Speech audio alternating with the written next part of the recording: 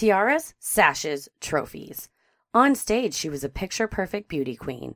Off stage, she was a playful, curious little girl who loved nature and her family. So what happened the day after Christmas that left a little girl dead and a family thrust into the spotlight? This week's topic is the death of JonBenét Ramsey, Part 1.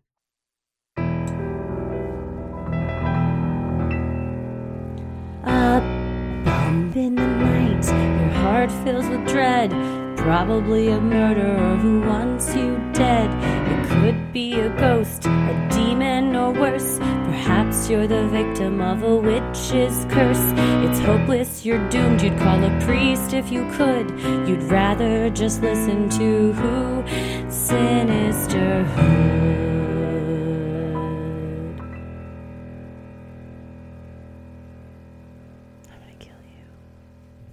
Well, there's just nothing I like more than a case that has one of us on one side and one of us on the other side.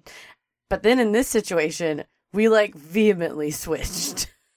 What do you mean? Well, initially you were pretty hemmed up about what you thought, and then you sort of I still changed. don't know what I think, to be honest. That's true. And I really didn't know anything, but I had a gut instinct, and I've totally changed. And then I've changed again, and I'll probably change again before part 2. This is one of those cases where there are several theories, and there is evidence to support all of them, and there's evidence to discredit all of them. That is true. And so whatever camp you subscribe to, you can find stuff on the internet that bolsters your claims. That is true. Or you can find stuff that says, no, you're wrong. So because it's unsolved, no one knows, and That's no true. one's right. There's so no everyone definitive just answer. has opinions, yeah. Even the people who were actually there have different opinions. And as I told you, I was on Reddit just briefly to take the pulse of the internet. And someone said, absolutely. That's a good place to do it. Oh, someone said, absolutely, this happened. And the response was, no, it did not. And then a response said, nuh-uh, it did. And another response said, it didn't. That should be the poster for Reddit, how to deal with Reddit. Just people yelling at each other on the internet. Screaming into a void. It makes sense. I'm Christy. I'm Heather. And this week we are discussing the case that fascinates me more than all the cases, JonBenét Ramsey. And it's funny, I was 10 years old when this happened, and I distinctly remember seeing the interviews on CNN, and I can't quite, if I'm as an eyewitness, I potentially am incorrectly attributing this to my mom of they killed her. The parents are hiding something like that. But, everyone kind of had an opinion on it, somewhat like OJ. Sure. And it happened not too long after OJ. That is true. And some of the experts were used on this case as well. And it's just interesting that it was such a part of the cultural zeitgeist at the time that even I was a little kid and I'm not reading magazines. I'm not really watching the news. And I still remember that this was around. It was she was all over every magazine, at every checkout in the grocery. You couldn't watch the news without hearing about it. Seriously. She was, and I think it was not only because it was such a tragic crime, it happened in such a bizarre way, but for a large swath of the United States, child beauty pageants is an insane concept. Yes. That is something that is just not done. This is before Toddlers and Tiaras, before any reality shows. It was videos of a little girl sashaying around with her midriff showing with a bunch of makeup on. Yes, with a bunch of makeup on. And people from parts of the country that had never seen that were flabbergasted. And then you start making a connection. Oh, if your kid is doing this, maybe the outcome is that you're putting them out for sex predators or you get really mad and you're an enraged mom and you kill them. So it's just an interesting anomaly as far as that was a kind of weird hobby they had. It opens you up to a lot of judgment and assumptions. That's true too. We're going to break this whole series up into a couple of episodes. So tonight we're just going to be talking about the night of. Correct. In the morning of. The morning of, yes. And then the next episode is when we'll get into the actual theories and suspects because there are a lot of them. Yes. There are bookfuls. Oh, yes. Books yeah, and books yeah. and books. I mean, we could do a 10-part series on this case. And still not cover it all. Yeah. I mean, it happened 22 years ago. It's still one of the most high-profile cases of the country that just fascinates people. Oh, definitely. Because it's never been solved, and it was at the end of the day, as fascinating as this case may be, a 6-year-old girl was brutally murdered, and it's very sad. And I do have to say, researching this affected me a lot different now than when this case first happened, because now I'm even tearing up. You're so sweet. You guys, Christy's crying for real. I'm a heartless the third episode in a row of crying. You're just crying. I'm a heartless, motherless wench, or childless wench, so I'm not crying. You have a mother. Yeah. I know I have a mother, but I'm a childless wench. But I think it is different to you picture yourself to read these things as a mom now, because it's just it's sad. It's very sad. Oh no! So I've cried now about E.T. I think this one's a little more appropriate. JonBenét. There was something else I cried about too. Hamilton. Hamilton. I spontaneously started crying at Toy Story. It's fine. As you see, I cry very easily. It's all right. Also, being a mother, I cry very easily. Oh, that's true. My friend Elise in Philadelphia texted me after you mentioned crying easily at the ET, and she said, I also cry spontaneously. Yeah. It's a thing. All the time. She's right. Time. Yeah. So I think we should definitely just go through the day of timeline, and then in the next episode, like you said, we'll go over the suspect list and some of the theories. So let's get into this. So on December 26, 1997, at 5:52 a.m. in Boulder, Colorado, 6-year-old JonBenét Ramsey was reported kidnapped by her mother. Just hours earlier, the entire family had been at a Christmas party, celebrating with friends, before returning home around 10 p.m. Patsy, the mother, claimed that JonBenét fell asleep on the car ride home, and her husband John later carried her upstairs to bed. Which, this is well documented. There was a bunch of people at the party. It was the Whites, Fleet, and his wife. Patricia. That's right. The White family, which probably in Colorado was most of them. Just kidding. This was especially in Boulder. Well, in Boulder, it's a very progressive. I texted Leanne, who is from Colorado Springs and Denver area. She's lived in both of them. Well, she's from Dallas, but she's lived there. And she said that Boulder is a super progressive town, but it's also super wealthy. It's home of University of Colorado, and it's got a very beautiful facade on the outside. And then it also has fairly progressive, and some would even say lax, law enforcement situation going on here. Sure. Especially as a lot of wealthy areas do. I was going to say, especially if you're like these people and you are multimillionaires. Sure. Well, later that day, JonBenét was found dead in her home. She sustained a broken skull from a blow to the head and had been strangled, presumably with the homemade garrote found tied around her neck. Garrotes make me so scared because of the TV show Dexter. I've only ever seen the first episode. Oh, really? And he garroted a person. It's a good series, but it jumps the shark. It does it. Yeah. Yeah, he garroted a person, and it makes me very scared when I get in my car because the guy got in the front seat of his car. Yes. He got into his driver's seat, and Dexter garroted him. And now every time I think of a garrote, I think of Dexter. So a garrote, for those that may not know what this is. And haven't seen the TV show Dexter. Or have the internet where you could just Google it really quickly.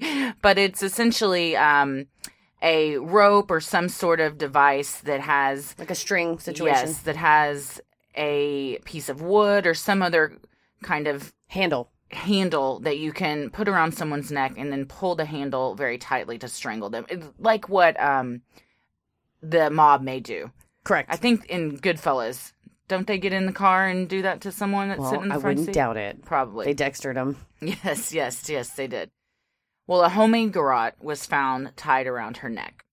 The autopsy report stated that the official cause of death was asphyxia by strangulation associated with craniocerebral trauma and was ruled a homicide. The case generated nationwide public and media interest, in part because her mother, Patsy, herself a former beauty queen, had entered JonBenét in a series of child beauty pageants. True, and Patsy was 14 years younger than John. Yes. It was his second wife. So when they met, he was divorced. He had 3 older children. One of them was deceased. She had died in a car accident at 22. Correct. And they said that Patsy was basically the ultimate trophy wife. Yes. She was former Miss West Virginia. Her sister was also Miss West Virginia, and they were the first siblings to accomplish that. And pageants were big with Patsy's mom and the family and Patsy, and they said she just was stoked to have a daughter that was not only able to do it, but able to do it well and also win. Yes. Following in her footsteps. Correct. While there are numerous theories and suspects, 22 years later, the crime is still unsolved and remains an open investigation with the Boulder Police Department. So we're going to give a cursory timeline of events that happened that day, and then go into some of the more standout red flags for what initially started police thinking something isn't right here. And so they said Christmas Day, the kids woke up, ran downstairs. There's photos of JonBenét and Burke opening their presents. And there's the last photo of JonBenét was taken with her in Patsy's lap. Yes. And they're smiling, having opened their Christmas presents. They go to the White's party about 5:30. They eat dinner around 8:30. They leave around 10, get home a little bit after 10. They were going to go to Michigan the next day. Yes, to their home they have there. Correct. On their private plane. Yes, these are multimillionaires. They are very, very wealthy. They're not just and it is very well known that they are wealthy. Yeah, I say they're not just kind of rich. They're super millionaire very rich. Yeah. Yes. They're not like Bill Gates rich, but they're multi-millionaire rich. They're doing well. They had a yacht, a couple planes, a couple of houses. They were not hurting. Correct. They said they bought this house in Michigan that they bought was a beautiful old Victorian style house, and she basically gutted it and totally redid it and was trying to be they were society people. They wanted to be seen, they wanted to see and be seen, as they were say. Hostesses, they loved having parties and had a huge network of friends. Correct. So then they said everybody goes to bed and Patsy's packing and then she goes to bed. Yes. And the morning she wakes up, she's going to go down the back staircase. They had a big staircase in the front. That's how you know you're rich. You got two staircases. Yes. The family frequently used the back staircase. Which was a spiral staircase. She comes down the spiral staircase, and on the third staircase up, she finds a ransom note. Correct. Yes. Laid out. The 3 pages laid out. Very side neatly by laid side. out on this staircase. She finds the ransom note. 5:52 a.m., she makes the 911 call. 5:54 a.m., she then calls family friends. She calls Fleet and Patricia. Kind of odd. Correct. And she called another couple. Yes. They all come over. 5:59 a.m., the first responding officer arrives at the scene. So sometime after 6 a.m. to 8 a.m., more friends arrive, crime scene investigators arrive, and a victim's advocate arrive. And let's remember, this is December 26th, so it's the day after Christmas. This is not the A-team of the cops. No. Because most of them are on vacation. And recently, a new police chief had taken over and had basically reorganized how the police hierarchy was. Mm-hmm. And so there was a lot less military style where it's like lieutenant, sergeant, captain. Yes. And it was everyone's a sergeant. So when they needed people to show up, they're like, call sergeant. That's what you call the bystander effect. Everyone thinks somebody else is doing it, so nobody does it. Correct. And then they had also hired this victim's advocate who was described as kind of a hippie flower child lady who was just there to talk about people's feelings.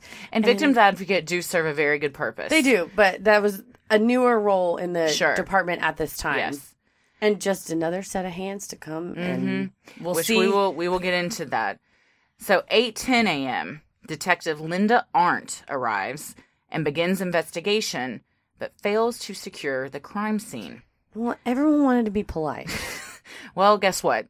That's why no one knows who the hell did this to this day. No one said, everybody sit your ass down on the couch. No one leaves the living room. No one's going anywhere. Stop fucking cleaning. Stop going through and taking things and throwing them out. Stop coming in and going and walking all around. Yeah. At 8:15 a.m., Ron Walker, a behavior analyst for the FBI, is contacted by Detective Linda Arndt. At 10:30 a.m., Detective Arndt, who has been at the home, notices John Ramsey is nowhere to be found. Oh, you know. He claims later that he went to get the mail. But considering their mail is delivered through a mail slot in the front door, this didn't really make sense. Also, it's 8:30 in the morning, the day after Christmas Day. Or 10:30 in the morning, the day after Christmas Day. Yes. The mail also, ain't come. Your daughter's missing. Who gives a shit about the mail? Where the hell are you going? What are you expecting in the mail? No. That you give a shit about? At 11 a.m., Ron Walker arrives at the Boulder Police Headquarters. He was in another city in Colorado, so when he gets the call to come in, he gathers all of his stuff in and then just drives into Boulder and arrives at 11 a.m. 11:45 a.m., Walker meets with Sergeant Mason and gets his first look at the ransom note, which we will talk about in a minute, and he immediately believes it is a red herring. Same. Yes. I have the same opinion as the FBI behavioral analyst. I do too, and I think that makes us FBI behavior. I think so. We are officially... Yay! Congratulations. I've been wanting to be one for a while, so I'm glad we're now that. Man, I'd love to be an FBI agent. Can't pass the physical. Oh, God, But I got a lot more to offer. What do you have to do, run a mile in like 5 minutes? Okay, so I've looked this up. It's not exclusively. I've looked this up intensively. You have to get points. It's a certain point system, and so you have to do so many sit-ups in 60 seconds, and you get certain points. So many push-ups in 60 seconds. Super out. And you have to run a mile in so many minutes, and for every minute you're over, maybe like 12, which isn't a ton, but every minute you're over, you like lose points, and so it's basically an overall fitness thing. Well, I would be negative, whatever the highest negative is you can get. I think I would just be, ma'am, please leave points. Ma'am, stop wasting our time. Get out of here. There's a Krispy Kreme around the corner. I'm allergic to donuts. Oh, does Krispy Kreme not have gluten-free? They should. They don't? No, they do not. That's very surprising. Oh, I bet Hypnotic Donuts does. Nope, they do not. They don't either? Nope. What about the one in Deep Ellum? Nope. If you ask for a gluten-free donut at a donut store, you immediately get thrown out. Unrefined Bakery, which is the gluten-free bakery in town, rarely has gluten-free donuts, and they'll tweet about it, and you have to go, and they get sold out. Kelsey Merritt was telling me that her and our friend Scriven went to Unrefined Bakery the other day, and I'd never heard of this place, but she said if you're paleo or keto, gluten-free or keto, that they have, you feel like you're getting a little treat. You do, even though it's as healthy as, I guess, a cupcake can be. Well, at noon, Arndt notifies Sergeant Mason that John is still missing. He then shows back up, and Arndt claims that when he reappears, his demeanor has changed, and he's now agitated. At 1 p.m., Detective Arndt tells John Ramsey and the Ramsey's family friend, Fleet White, who was there, that they need to search the house top to bottom. Allegedly, Ramsey grabs White and makes a beeline for the basement. 1:05 p.m., John and Fleet find JonBenét's body. John carries her up the stairs and lays her body on the living room floor. Okay, well, good job. You just fucked this whole situation up. You took her from the scene of the crime, up the stairs, laid her in another area. Good job. Now, her body's been in 2 places. Oh, but wait, at 1:10 p.m., Detective Arndt moves her body again. There's now 3 different locations her body has been. Bunch of people touching her. At 3 different crime scenes. Yes, and people have walked all over that carpet where he laid her down. Correct. Have handled her.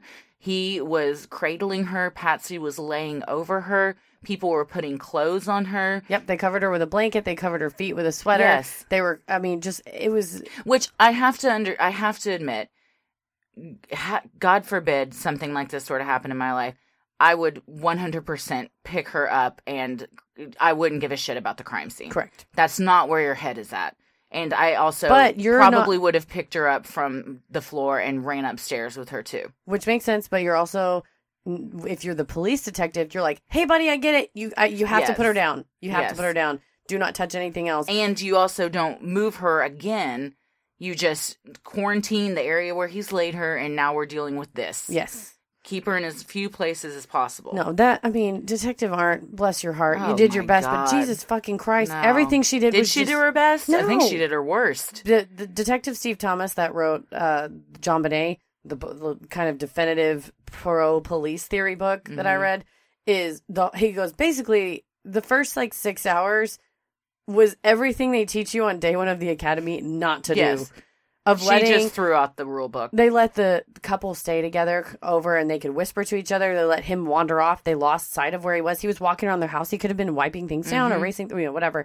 And he just said, it's everything they teach you not to do on day 1. That's exactly what happened those 6 hours. Walker said that he told Arndt, you need to give him busy work, and you need to stay with him. Correct. So you can analyze his behavior, see where he goes, see where he doesn't go, listen to what he says, and more importantly, what he's not saying, see his reactions to things. And that's why he said, tell them to search the house. Correct. It was just busy work to kind of see what his behavior was like. Exactly. So that they could just watch his reactions to things. Yes. At 1:30, Walker and Mason finally arrive at the Ramsey's home and secure the crime scene, preventing anyone else from coming or going. She was found at the call was made at 5:52. At 1:30, we now have a secure crime scene. Wow. That's pretty wild. Think of everything that was destroyed in the interim. Yes. At 1:40 p.m., John allegedly is overheard by a detective calling his pilot and asking him to prepare the plane. The police tell them the Ramseys cannot leave town. It's a natural reaction. If that's true, and again, like we've said, there's arguments that would say this is false. There's arguments that say this is true. If it is true, that is very damning evidence. It seems to be you're immediately trying to leave town. Yes. And even if he claims that I wasn't just trying to leave town because I'm guilty, why are you trying to leave town at all? Your daughter was just murdered in your home. Don't you care who Aren't did you it? going to stay and talk to the police and to help in any way you can? No, they didn't. They didn't give a police interview for months, actually. 120 days. So at 1:45, the Ramseys leave their home to go stay with their friends, the Fernies. At 2:30 p.m., police interview JonBenét's brother Burke, who reportedly was the only other person in the house the time all of this happened. He claims he was asleep the previous night, stayed asleep the entire night, and was in his room all day, even though he knew something was terribly wrong. He never went downstairs to ask his parents what was going on, never poked his head out of the bedroom door to say, "Hey, what's the deal here?" He said his dad at one point ran into his room, saw he was awake, looked around, reportedly like to see if JonBenét was there or whatever, left. I'm sorry. We both have siblings. If you knew your parents, something awful was going on and they were running around like chickens with their heads cut off, wouldn't you go see what the hell was going on? Yeah, He said he was too scared to know what was happening. Okay. He's 9 years old. I don't buy it. Yeah, and they said that Fleet White's kid had gone missing a few months earlier, but she was just hiding in the house. Mm-hmm. How rich you are that you can lose a child in your home. Right. And they found her later. So it was one of those where they were kind of going room to room of maybe she's just playing a really bad game of hide and seek. Mm-hmm. But you think that Burke would be, if he was awake and heard commotion, and you can even look out your window, theoretically, I don't know if his window faced the front or the back, but see a police car. You're going to hear all sorts of voices that aren't normal. How did the police not go and talk to him before this? Or the parents also. If I had 2 children, I couldn't find one of them, I sure as shit am not letting the other one out of my sight. Well, don't let him sleep in. Wake up and say, "Did you see your sister? Did you get up?" Or I would be clutching them with everything I had just because that's where your mind goes. I don't want to lose this one. We've never been in this situation, so it's hard to judge. It is hard to say. However, behaviorally, this is what the FBI agents do, and they've seen 10,000 cases of child abductions and child murders, and they can tell, I won't say proper behavior, but what is more suspicious behavior versus or abnormal behavior. Typical versus abnormal behavior. The Ramseys in this whole situation had very abnormal behavior. Very atypical behavior, correct. Yes. Sometime after 2:30, John Ramsey hires his family friend Mike Bynum as his attorney. This is seen by a lot of people in the media, especially. They're like, father of slain child hires attorney. And I don't blame him, honestly. Seriously. You're an attorney. That's what you do. You lawyer up. The first thing they're going to look at is the parents. I'm a lawyer and I lawyer up. Double lawyer. You should. Double lawyered. It's if your spouse gets murdered, even if you have nothing to do with it, get your ass a lawyer because they're coming to look at you first. Anything ever, always get a lawyer. Yes. Not me. I can't represent you guys. I'm not your lawyer. But get somebody. I saw an interview with Mike Bynum, and he said he was at the house, the Ramseys, the Fernie's house, and a bunch of family friends had gathered there to support them. He said he offered to John, "Hey, I really think you might want to let me take care of some things. Are you cool with me just covering some bases?" And John claims he didn't even know really what that meant, but he said yes. And that makes sense, too. If you are kind of overwhelmed with a bunch of people in the house and a lawyer comes up and says, "Hey, I think you need me," I would be like, okay, yes, I do. Yes, absolutely. So that's the timeline from when the 911 call was made until he lawyers up. So we're going to deep dive into some of these aspects of this first day. One of the more the red flag situations. Correct. First up is the 911 call, which I have heard about 1 million times at this point. Same. At 5:52 a.m., Patsy Ramsey called 911 to report that her daughter had been kidnapped. While Patsy sounds upset and frantic, many have questioned the language used by her in the call, the suspicious lack of details, and most notably, the 6 seconds of inaudible dialogue that was recorded after Patsy thought she had hung up. Yes. As far as odd language, we have things such as, we have a kidnapping. We is a very odd pronoun to use in this situation. Instead of saying, my daughter has been kidnapped, I found a note, my daughter's been kidnapped, we have a kidnapping. Who is we? Correct. It's just an odd way to phrase that. Letting her know I'm the mother. Kind of weird behavior. That they didn't say, I guess she did say my daughter, but the FBI, or he wasn't an FBI, but he's a forensic linguist. Yes. Pointed out that the mother was a weird article to use rather than saying I'm her mother. I'm her mother. Also, she says she's 6 years old, blonde. She never once says her name is JonBenét. Yeah. Why describe what she looks like? Again, just very atypical behavior that one would use in a 911 call.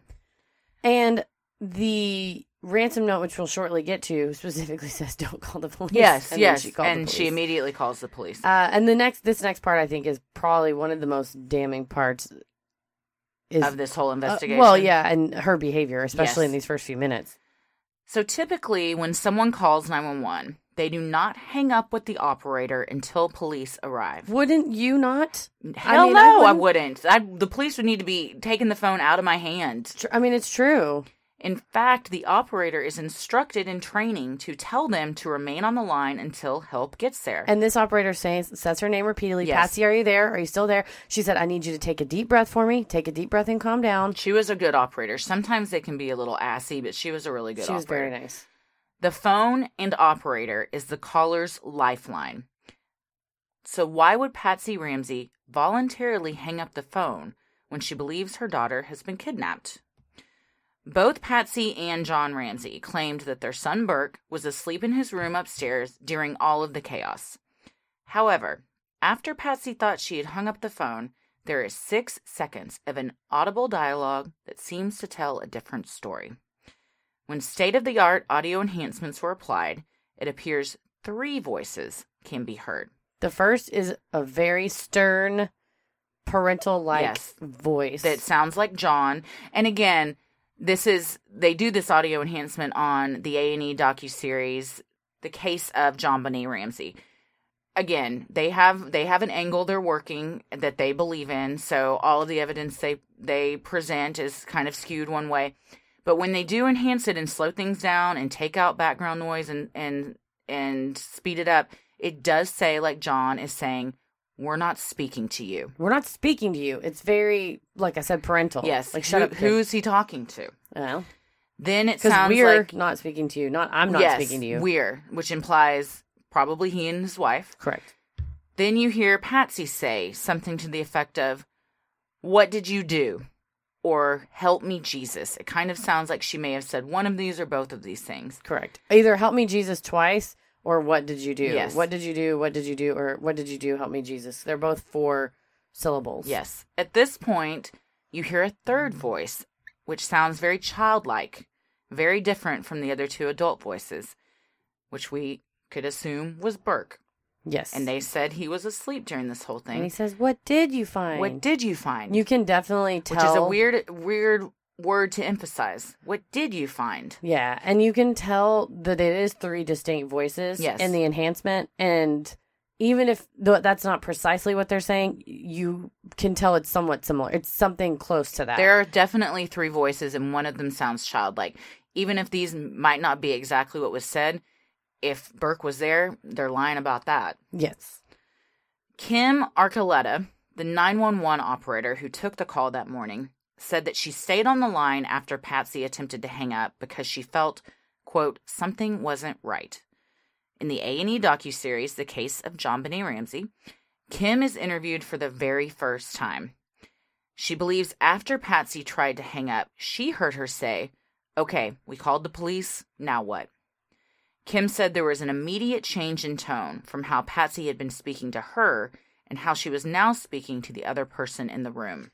And I will say, so I read 2 books. I read JonBenét by Steve Thomas, it's inside the Ramsey murder investigation. He was a detective. And I read Perfect Murder, Perfect Town by Lauren Schiller. And in Perfect Murder, Perfect Murder, Perfect Town is pretty anti-Ramsey's. It is pro-intruder. No. I'm saying it's the Ramseys did it. Correct. Yeah. It's very damning of them, and particularly his depiction of Patsy Ramsey is that she is like this huge drama queen, and she was an actress, and basically every interview she gave, and then the 911 call, and then when she talked to police officers, that she was an actress, and she was smart enough to be manipulative and was able to basically put on a front. Yeah. And so that kind of is in line with what this 911 operator said. Yes. Again, that's according to Lauren Schiller. Yes. I never met Patsy Ramsey. I did watch interviews with her. Which he's not totally off base. She does seem a bit off, but again, I didn't know her in real life. Well, and in the very first interview, she's 100% on Valium. Oh. And they talked about how she's on Valium. Can you blame her? No matter what happened, she her just sort daughter's dead. And and one of her main famous quotes was she's like, I was just telling my friends to hold your babies close. And then later interviews, you can say, she said, I went up and I prayed with JonBenét. You can just tell her vocals in the first interview that she is medicated. She is. Which, yes. I'm not blaming her, girl. Hell no. Not blaming her. Hell no. Well, Kim also claims that Patsy sounded very rehearsed in her call. She's always felt she had information that could have blown this case wide open. But while the case was being investigated, she was under gag order, which prevented her from being able to talk to the media, and no cops or investigators ever sought out to interview her. She was not even called by the grand jury when this went to the grand jury. So that A&E docuseries had a big get with her interview because she said she's been just waiting for someone to talk to her for 20 years. It seems like no one ever thought to, or they were like, we don't want to know. Or they didn't want to know. Correct. Exactly. Yes. Well, after the 911 call, police arrive. At 6 a.m., the first officer arrives on the scene.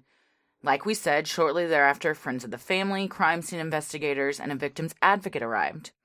Because the police were operating under the assumption that this was a kidnapping, and perhaps also just due to gross negligence, the only room in the house that was secured was JonBenét's bedroom. People were coming and going, walking throughout the house, removing items from the house, and wiping down and cleaning surfaces. They were wiping down the kitchen. That's so insane. And the most insane was that the crime scene investigators were going along and fingerprinting. So they were putting the fingerprint dust down, lifting the prints, and then immediately the victim's advocate was walking around with a bottle of Windex. And no one told her, sit down, lady. What the fuck are you doing? What the fuck are you doing? That's insane to me. Yeah, it's like a Keystone Cops episode. It's like a joke. Yeah. That she thought, well, and I kind of see where she's coming from. Although you work for the police department, so have 2 brain cells to rub together and know that you're destroying a crime scene. But I'm assuming as a victim's advocate, she thought these poor parents had to go through this. They don't want to see all these fingerprint smudges everywhere. It reminds them that a crime happened. And people clean when they're nervous, looking for something to do and nervous and trying to help. Correct. So I get that.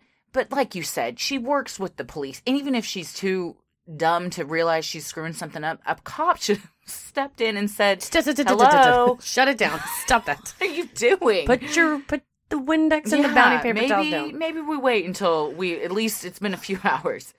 Well, the crime scene was completely contaminated, and there is no way of knowing what may have been discovered had the police not allowed this to happen. Correct. And they said Fleet White was sort of walking around because he was uncomfortable, nervous, whatever. And then he said he walked down to the basement, and he saw some glass, he kind of moved it. Everyone was just sort of like touching stuff, wandering around. Laissez-faire and all over this damn house. Touching stuff in the living or in the kitchen, touch stuff in the living room. Like, a bunch of people were, looking at the ransom note, which just touching that. Oh yeah, have their fingerprints all over it. Yeah, it's pretty crazy, and maybe because they didn't know her body was just feet away, and it was an actual murder scene. There was a little more lax going on, but still, it's still a crime scene.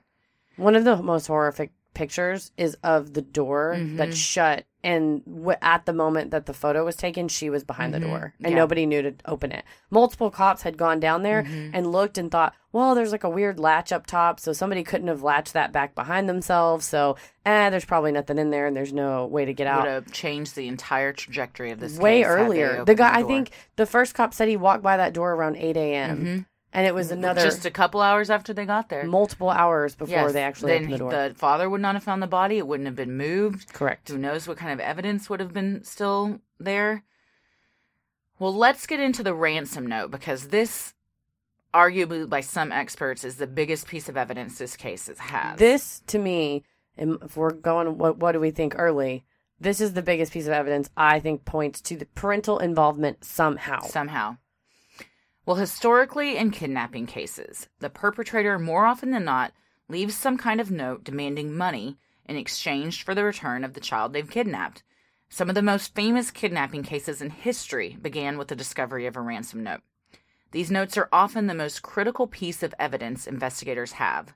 Sometimes it's the only evidence they have. Correct. By looking at the handwriting, the language used, and the specifics of the note, they can uncover clues about the writer and develop a linguistic profile. Yes. Which is what, in the docuseries, they do. The linguistic profile of the person that wrote this ransom letter. Writing ability, high. They use big words like attaché, particularly multisyllabic words. Yes. Language 1, which means their primary language that they learned at birth, English. And you can tell that by the way that they form sentences. Yes. Age, they said this one's a little harder to always pin down, but there's clearly no language that indicates this was a teenager or someone kind of young. There's no slang. So it's 30 plus for this. Gender, which is maybe the most interesting part of this, female. Correct. They said a lot of maternalistic language. Listen carefully. Yes. Which is something that you would say to a spouse or a child. And when you get home, which they said is a more like a stay-at-home mom kind of language. Be like, hey, when you get home, make sure to do this. Very casual and more comforting and warm. And they said that the phrase, the people who have your daughter do not like you, that they said that, I mean... Again, gender stereotypes be damned. It is maternal language, according to the FBI behavior analyst. Correct. And if they said that male perpetrators are less likely to be concerned with people liking them. Sure.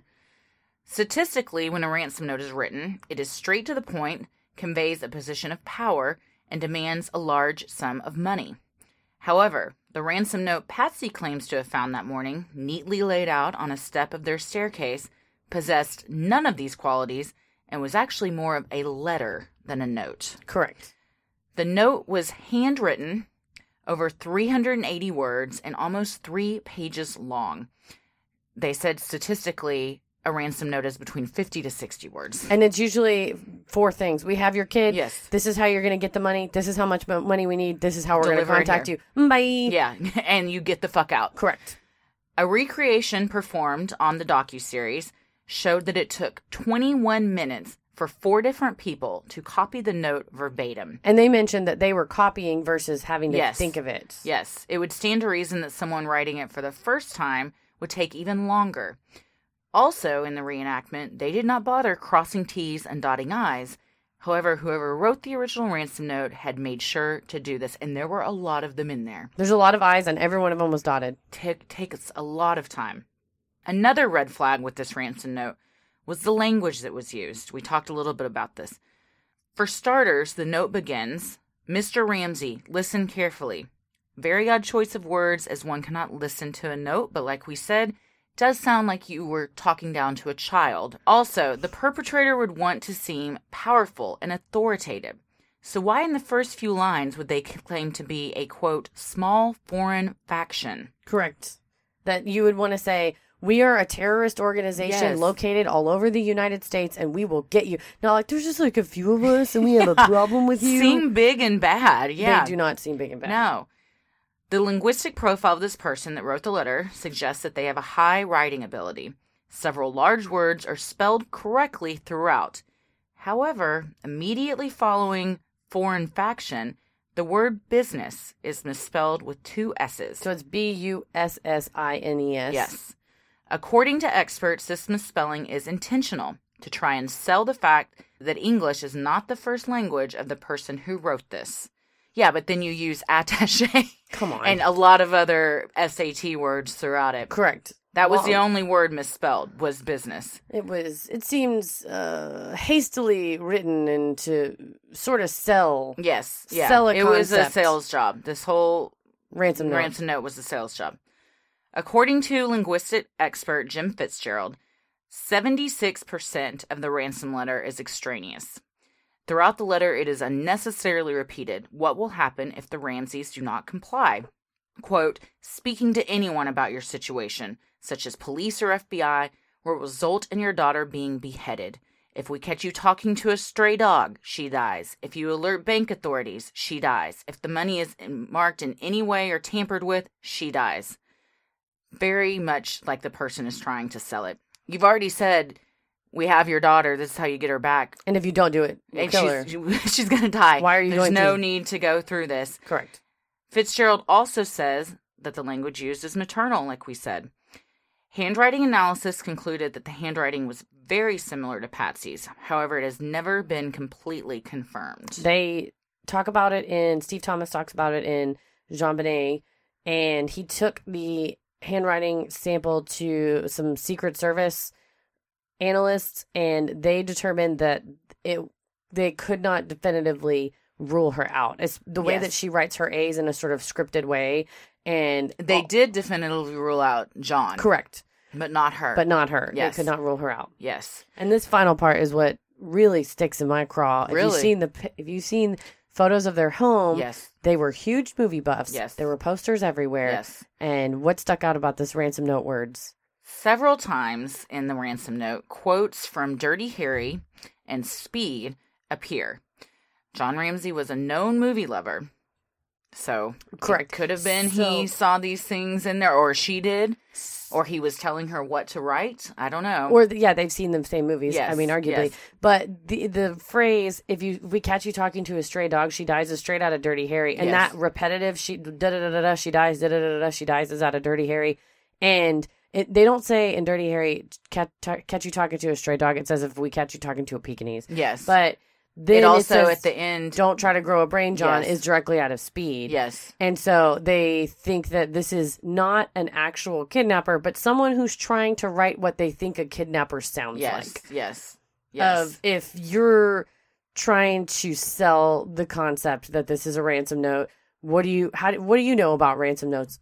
Only what I've seen in movies. I'd probably cut a bunch of letters out of a magazine. I would also do that. Glue them to a piece of paper. That is also what I would. Which is a very common thing because then handwriting analysis is thrown out the window. Yeah. But that also would have to have been done theoretically prior to getting here. Correct. Well, another really weird thing about this was the amount of money that was asked for. It was well known that the Ramseys were very wealthy. They owned 2 planes, a 30-foot yacht. They said his couple houses, and they said his assets were about $7 million. Yeah, over $7 million, and it was well known. It was in the newspaper. Yes, he was famous. His software company had just reached $1 billion in sales that year, which had been made public just a few days before the murder. So why would the kidnapper only ask for $118,000 when they could have demanded millions? Ironically, or perhaps not, $118,000 was also the rounded amount of a bonus John had received earlier that year.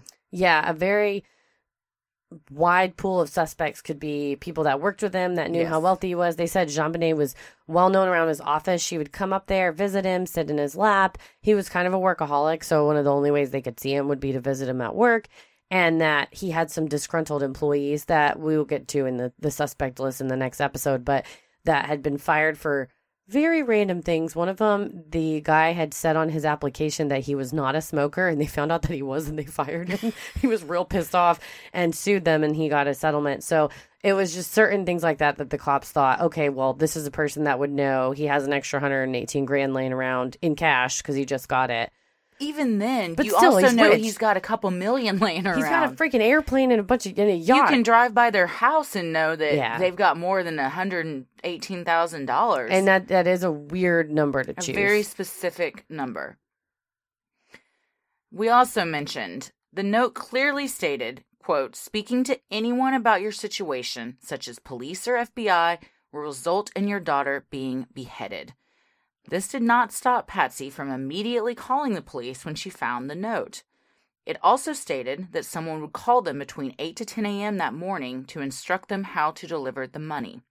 However, when the time came, neither John nor Patsy seemed nervous, and the call never came. And they also said that he got the money out of the bank, worked it out with the bank, and it said in the note, if you get the money out early, we're going to be watching you, and we'll go ahead and give her back sooner if you get money sooner. So they read it at least to the extent of knowing to get the money out, but I would be paranoid that there's cops, and they even told the cops, this is what the ransom note said, and at that point, there was just literally police cars in front of their house. So if you're being monitored and watched, like they said, if you talk to a stray dog, we're going to kill her, then you're just welcoming the police into your house. Do you think if you found a ransom note and it say this is you, and we have Lucy, your dog, and it clearly says, please take her.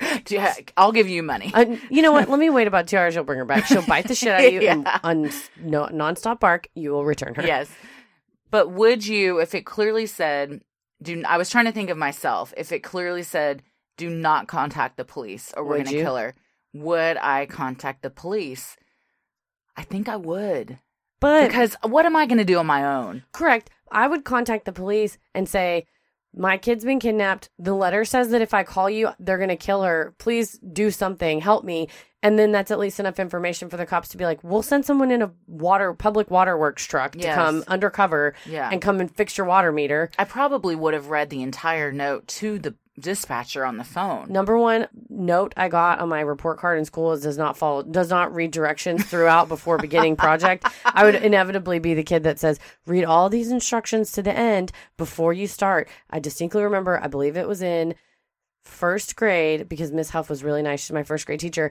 And it was a picture of a haunted house. And it said, read all instructions to the end. This is a goddamn trap. I'll tell you. I'm sorry. Miss Huff, you were nice. And it says, number 1, write your name in the top left corner. And then you get to number 21 and it says, do not do number 2, which was write your name. And I had already written my name and I look like an asshole. Oh, well, I've also seen where teachers will say, it's a test, and it'll say, read this until, this even was done in college, read this till the end, read instructions through before starting, and then if you read the instructions through at the very end, it said, just write your name and turn it in. Ha! So people would do the entire test and didn't need to. Well, I fell for it in first grade, and I probably would have fell for it in college, but... So you would have called the cops then? I probably would have. Yeah. I mean, I don't know. I think I would have too. And I do read instructions, but I still, what are you going to do on your own? I would be so terrified. I don't know. Maybe I would have waited till at least 8 a.m., to see if somebody called. It's hard to say, again, what you would do in these types of situations. Especially if you're the one that wrote the note. Ooh, damn. Fierce. Well, another very strange thing. Typically, ransom notes are written prior to entering the crime scene. This is where it just really solidifies it to me strange. That Patsy wrote this note. However, this one was written in the Ramsey's house on Patsy's notepad and with a pen from the desk in the Ramsey's kitchen. The pad showed indentations of 2 practice notes. In addition, the pen and pad were put back in their original places after they were used. To take the time to do this in the house after having just committed murder is extremely high-risk behavior and very unusual. So you've gone up to JonBenét's room. You've gotten her down to the basement. You've done horrible things to her there. She's dead. You then go find a pad and pen. The pad is on her writing desk. The pen is underneath the phone. You get those out. You start writing a ransom note. You say, you know what? I could do better. You start writing a second ransom note. Still not satisfied. I could do better. You start with a third one. It takes you at least 21 minutes, probably more, in addition to the time you've already spent. So now, arguably, you've probably spent a half hour just writing this ransom note. After you've killed this kid. You should have had a chihuahua like mine. She would have been barking the whole time someone was in the kitchen. Who is going to stay in this house and risk somebody walking in on this? And when we get to the discovery of the body in the crime scene, there was more evidence in that area of body staging and things that definitely were unnecessary. Yeah. And we're done. It's just high risk behavior. You've committed this crime, get out and run. And this person, the perpetrator, or even if it's not the same person that committed the crime that wrote the note writer is just taking their sweet time. Yeah. And also the pen is definitively that pen Yes. that was from the pencil cup underneath the phone, because they can do ink tests. Apparently, the fun fact for everyone that's listening, the Secret Service has a special catalog of all the inks ever. Wow. Because they test it for forgery. Handy, They're in charge of who forges money. Oh. And so if you find a forged $20 bill or $100 bill, they can trace that ink back to where it came from, exactly the pen, or the printer or whatever. So they were able to test the ink in this pen and definitively say it's not just like a Sharpie, it's that Sharpie. Yes. Very interesting. And again, it was put back. Yeah. I don't put shit back in my own home when I haven't killed someone or worried about things happening. Yeah, there's pins all over the place in my house. In my purse, the lid's not even on it. Some of the pins in my purse. There's no telling what's happening. I've destroyed, that's why I exclusively carry black purses. I have destroyed purses of other colors by having a lidless pen go asunder into the insides of my purse. There's 2 ink stains on our cream-colored couch from me. From a blue pen that I just left willy-nilly. And my bed has ink stains. I write in bed and there's ink stains in my bed. But I think that is also interesting as far as we're talking about high-risk behavior of putting the pad back where you found it and then putting the pen back where you found it gently and not just chucking it wherever you left it. Yes. The ransom note was mysteriously signed Victory, SBTC. This acronym has plagued investigators for 20-plus years. Some believe it may have stood for Saved by the Cross. Which the victory is like victory over Satan. Yes. Subic Bay Training Center. Which is where John Ramsey... Subic Bay is where John Ramsey served in the military. But later on, it has been debunked that it was a training center. Okay. So Subic Bay, the SB is accurate, but it was not a training center. He was trained somewhere else and just served at Subic Bay. So that was a false... kind of a false label. There's a list of other possibilities, too, and we'll get into some of them in the next episode when we talk about possible suspects. But regardless of what anyone thinks it has stood for, nothing concrete has ever come of it. Yeah, exactly. And she mentions it. The weird thing she does mention it in the 911 call. She mentions it in the 911. She doesn't say her daughter's name, but she says it says S. It says well, the call or the dispatcher says, do you know who took her? Does it say who took her? And she's like, I don't know. There's just a note. SB. You just read that entire note. Yes. You know who it says. That would be the first thing I would be like, yeah, it's SBTC. Don't know what that means, but they're claiming that they have my daughter. Get on it. So a lot of the other stuff, too, is their behavior at the crime scene. And Detective Arndt said when she arrived that John was very cordial. Yes. And he opened the door and was cordial. Which, again, it's very hard to say how one behaves in moments of grief. You laughed when the Challenger exploded. All right. Let's not turn There's all sorts of things. Or, everyone reacts differently. But again, behavior analysis have studied these things for many years and have thousands of cases to compare them to of what is typical behavior and atypical behavior.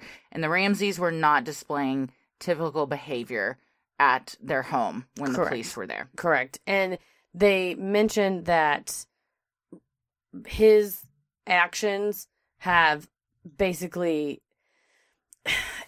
afterwards I think he's more exonerable insofar as how he speaks in interviews. He does seem way more genuine, but we'll get into the interviews too in the next one. Sorry, we're already bumping up against time on this one and all we're doing is the first day of. Yes. But in some of the future interviews, his behavior is a little bit more controlled and hers, the behavior analysis is that she's maybe being deceptive or trying to convince herself of things. Yeah. So then, especially too in this next part, that their behavior is, again, a little, maybe slightly atypical. They may have also just been weird, eccentric people. That's true too. And then do you get accused of murder just because you're weird? Exactly. Just because you don't act how 10 out of 10 people might act if a murder's taken place doesn't mean you killed your kid. Yeah, that's true. God help me. I'm very weird. They'd be like, she definitely did it. She is a killer. And you're like, no, I'm just a weirdo. I'm just weird. I'm very specific and particular. Well, at 1 p.m., like we said, Detective Arndt told John Ramsey and family friend Fleet White to search the house for anything out of the ordinary. According to Arndt, John jumped up, grabbed Fleet, and made a beeline for the basement. At approximately 1:05 p.m., John Ramsey opened the door to the wine cellar in the basement. While police had noticed the store earlier in the investigation, no one had bothered opening it. Multiple police officers had not only walked by it or taking photos of it when they were photographing the crime scene. As John opened the door, he reportedly yelled out, "Oh, God!" as there before him lay JonBenét's lifeless body. And the FBI agent said, frequently when they see staged crimes, that the perp will manipulate and have a friend with them to, quote-unquote, discover the body. And to attest how, they were frantic. Exactly. They were so upset. You have a witness there that later when the cops say, well, what was John's reaction when he saw the body? He ran to her. He freaked out. He grabbed the tape off her mouth. He picked her up. He held her on his hip instead of over her shoulder and ran up the stairs with her. And then he put her on the ground, which, like we said earlier, was sort of contaminatory to the body. And we will get into more of that. The next few hours and the next few decades. Yes. Who did this? And the theories and suspects and what we think may have happened on the next episode. And there's just... So far, I've read Perfect Murder, Perfect Town by Lawrence Schiller and JonBenét, Inside the Ramsey Murder Investigation by Detective Steve Thomas. I think I'm going to try... Before the next episode, I'm going to read John Ramsey's book. And... because I just like memoirs. And I might try to read... It's good to get a rounded out, not just the family did Correct. this. Yes, so I've read... Because there's a lot of theories that it was an intruder, it was Correct. the family, it was the neighbor, it was... there's all sorts of theories. So my brain is currently filled with the family absolutely did it, and so I'm going to read John Ramsey's book next. And much like any commercial I see for any item and immediately buy it, I will probably change my mind. Can't wait to see what, after our computers have listened to this, what Facebook targeted ads we get. Oh, God. I've watched the A&E docuseries, as did you. Also watched it. And the JonBenét documentary, The Father Speaks. Correct. Which is also on A&E. Yes. I've also seen, although it's been a year or so, The Casting of JonBenét, which isn't as much it's kind of a documentary, but it's also, it's very interesting how they do it.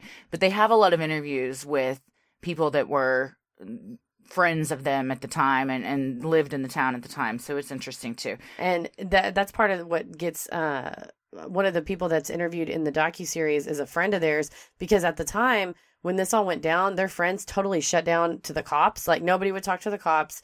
And one of their friends did talk to the cops, and she was basically completely they dropped her like ostracized. A hot potato. She was completely ostracized. So that's the things that we've looked at so far is those books and those, and we will continue researching. But we don't record this for another week, the second part. So if you hear this and there's any book or documentary that you think we should watch to give us a better, some new evidence or new ideas, please message us on Instagram or email us or hit us up on Facebook and let us know, because we want to present multiple sides. Correct. Not just what we may think or what the popular opinion is. I will say that docuseries, while it is a lot of experts, it is a reality show. It's very slanted to one view. It's dramatically cut. And at the beginning, they're like, we're just going to look at all the evidence and see where it goes. And then you just start to see there's no other way it could be anyone except for the family. Yeah. And every time that they look at any evidence. And as a lawyer, I mean, also just as a viewer, I just thought, okay, well, there's no way that every single piece of evidence all points to them. Yes. So the problem... And that's like, again, that's with every article and documentary is they all have a skewed angle and they're going to present their side. Well, everybody wants an answer. Yeah. You don't want to watch a movie that goes, well, it ends. You decide how it ends.